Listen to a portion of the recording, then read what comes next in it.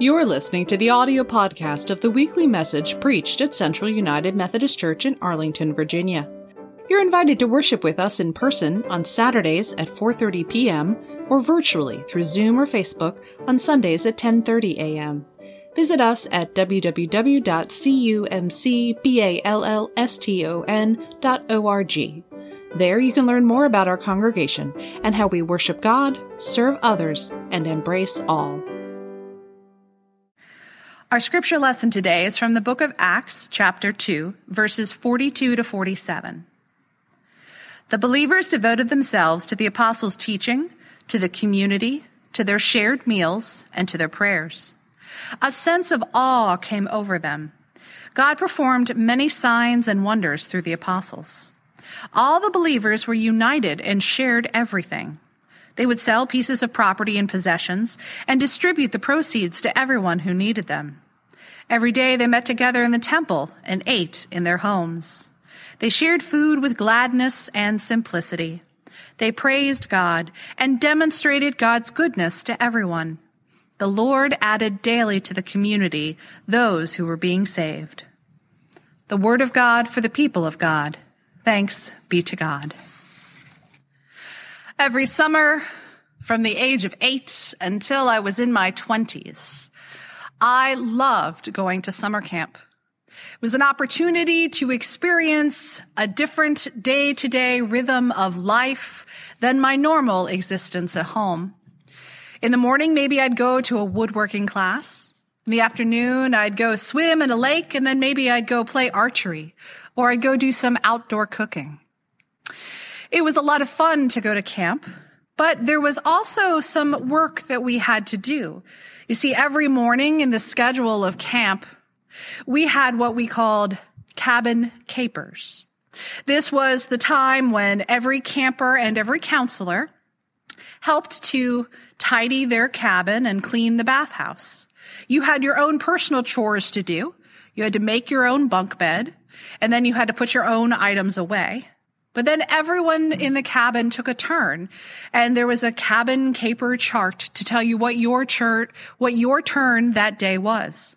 Maybe your responsibility was to sweep the whole cabin. Maybe your responsibility was to check the clothesline and to make sure that anything that had fallen down on the ground got hung back up on the clothesline, and anything that was dry could come back in, and anything that was inside that needed to go out went out. It was an opportunity to be part of a community and to care for one another by caring for the space in which you were living. In the time between the end of cabin capers and the beginning of lunch, a staff person would inspect every cabin. This was the time when we made sure that there were no food crumbs, because they would bring ants and other critters, and also just make sure that everyone had taken care of all the basics of taking the wet stuff from inside and putting them out on the clothesline. I've been thinking a lot about cabin capers this week because as I look back on my life, that was probably the most consistent time when I made my bed every morning. You see, I'm not the type of person to get out of bed and make my bed. I do enjoy getting into bed with clean, fresh sheets, so I make my bed about once a week when I change the sheets. But as part of a daily practice, it's never really been that important to me in my morning routine. Now, many folks will sell advice and say, to improve your life, the number one thing you must do is get up early and make your bed every day. Let me be clear. Our worship series is not about some type of self-improvement plan. We're not going to have you be more productive at the end of this 11-week worship series. Instead, Liturgy of the Ordinary looks at those daily, mundane practices and habits, and we look at them as an invitation to invite God into our life. So for our author, Tish Warren, she looked at the practice of making her bed. Now, she admitted that she hadn't been someone who made her bed every day either. But one year, she decided that for the season of Lent, she would add making her bed as a Lenten discipline. And before Lent began, she went on to Facebook and she took an informal survey of her Facebook friends. She was a little surprised by the results. She said, "I asked people who made their bed and how often. People responded, lots of people, with surprising passion. Some made their bed daily, first thing, zealously. Some never made their bed. Some thought it was preposterous to even consider making it, while others thought not making the bed was akin to not brushing your teeth or not paying your taxes, something disgusting, if not meriting jail time. Some made their bed erratically, maybe 3 out of every 7 days. A shocking number made their bed at night. Some promised me that making my bed would change my life, that I would become more successful, happy, and productive with a made bed." But we all know that Lenten disciplines are not intended to make us more successful and productive. Instead, the author was drawn to making her bed as a Lenten discipline because she had discovered that the first thing she was doing in the morning was picking up her phone and engaging in social media. And she realized that she was training herself to always turn to her phone in those moments of quiet. She wrote, "I'd come to look for all good things to come from glowing screens. Without realizing it, I had built a habit of dreading boredom. Technology began to fill every empty moment in the day." So she decided to make the mundane practice of making her bed as an opportunity to invite God into her day, to practice some stillness, some quiet, and maybe even a moment of boredom where she wasn't being entertained. She writes, "After making the bed, I would sit for a moment. I would pray for my work and family, for meetings scheduled later in that day, but mostly I'd invite God into the day, and I would just sit, silent, sort of listening, sort of just sitting, but I sat expectantly." She allowed the mundane practice of making her bed to set the tone for a day that was going to incorporate God in the quiet, still moments. She was ready to let God into the quietness. In the monotony of a daily chore like making the bed, we can center ourselves on God and our daily need for God's mercy. The daily habits that we practice are the ones that make our lives. They create the liturgy of our lives. Now, the author continues on by telling us that the church is to be a radically alternative people, marked by the love of the triune God in each area of life. But often we're not sure how to become this sort of alternative people. We believe deeply in the gospel.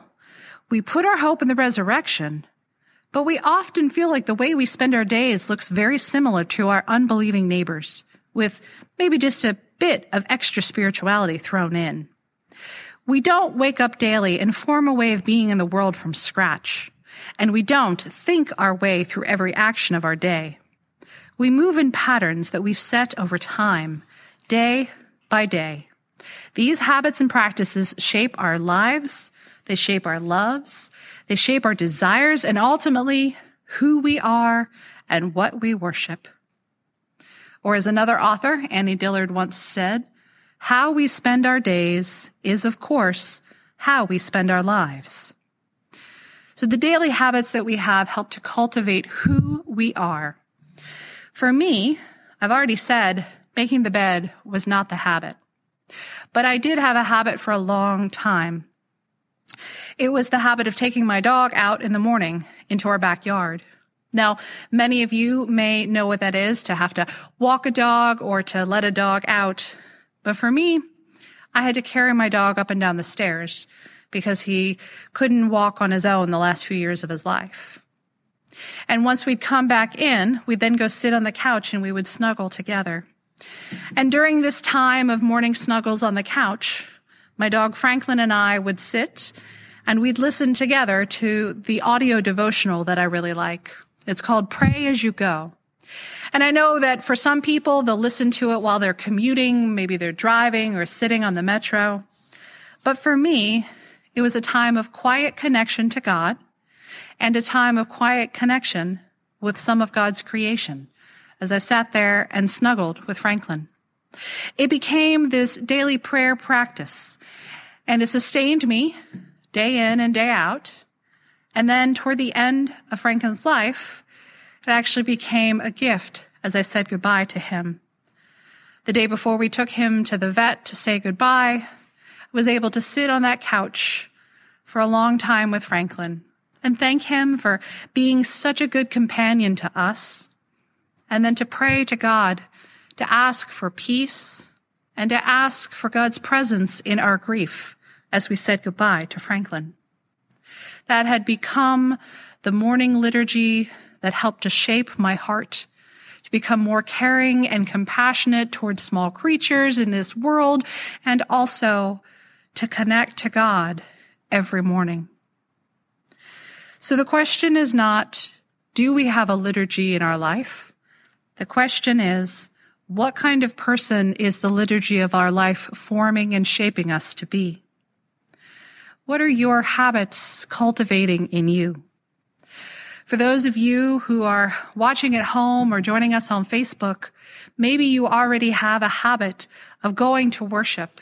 Maybe you are very familiar with the United Methodist tradition.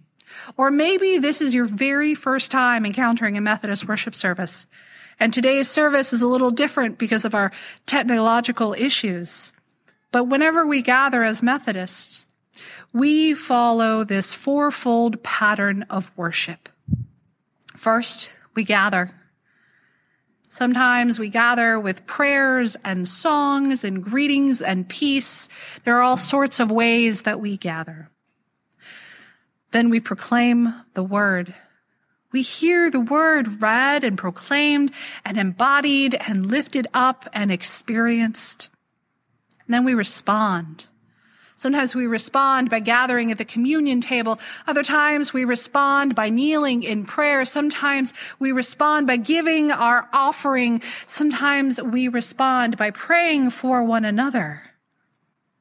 And then we are sent. We're sent out of our time of worship as people who have been transformed by God to go into a world to transform this world.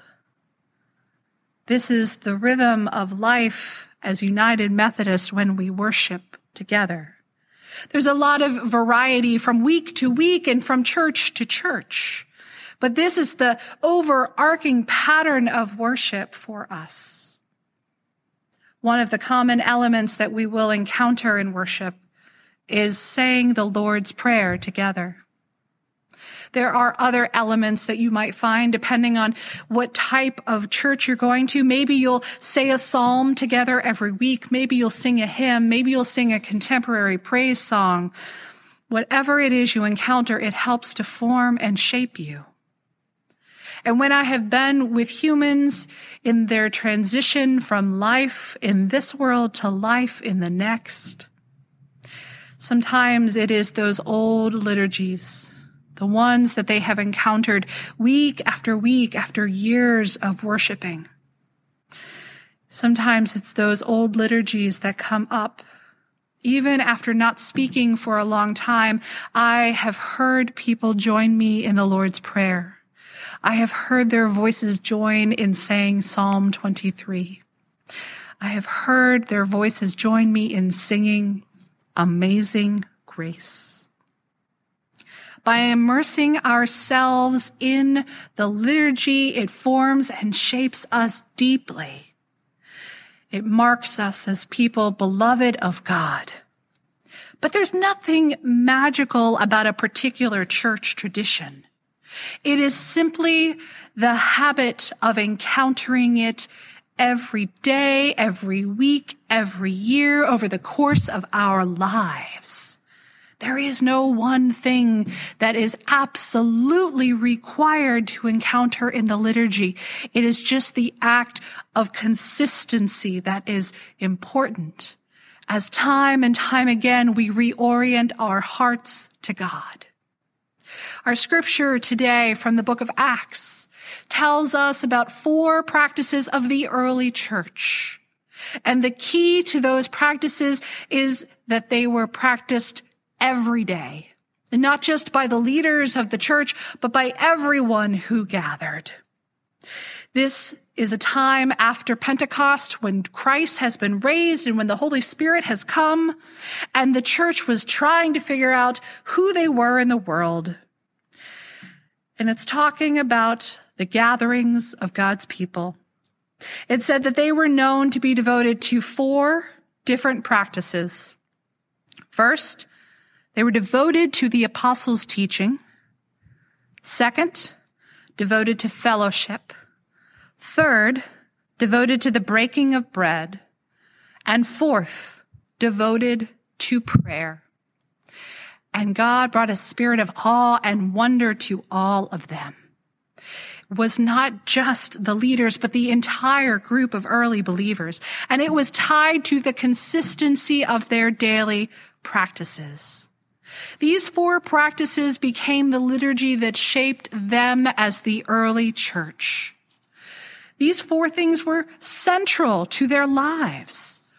It was not that they were difficult to live out. It's not that they were magical, but it was simply the daily participation of always remembering to pray, to break bread and simple meals, to be devoted to fellowship, and devoted to the apostles' teaching. It is those simple habits that build us and form us as a community, as well as individual followers of Christ. Author Kathleen Norris writes, like liturgy, the work of cleaning draws much of its meaning and value from repetition, from the fact that it is never completed but only set aside until the next day. Both liturgy and what is euphemistically termed domestic work have an intense relationship with the present moment, a kind of faith in the present that fosters hope and makes life seem possible in the day-to-day. Daily life, dishes in the sink, children that ask the same questions and want to be told the same stories again and again and again. The long doldrums of the afternoon. These are things filled with repetition. And much of the Christian life is returning over and over again to the same work and the same habits of worship.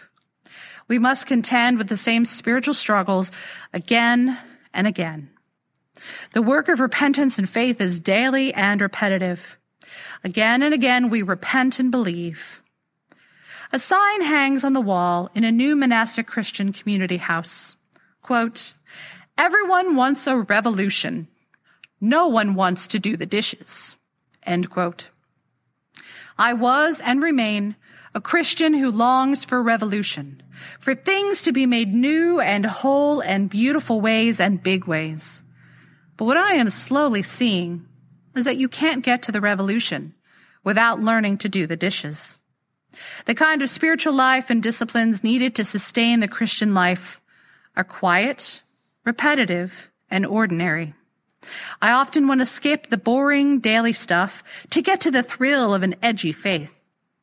But it's in the dailiness of the Christian faith, the making the bed, the doing the dishes, the praying for our enemies, the reading the Bible, the quiet, the small, that God's transformation takes root and grows. End quote. The crucible of our spiritual formation is in the monotony of our daily routines. Friends, God will use the dailiness of our lives to sanctify us and make us more like Jesus. If we have the eyes and the hearts to notice in the making of our beds, in the washing of our dishes, in the loving of our enemies, that God will shape us, sanctify us, and make us more like Jesus.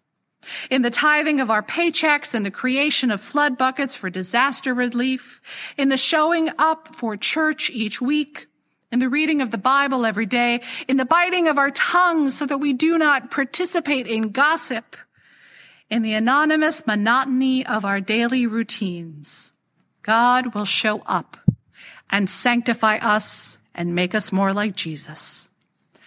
In the daily routines, we are being sanctified and being made holy. May it be so for me and for you, for the sake of the kingdom. Amen.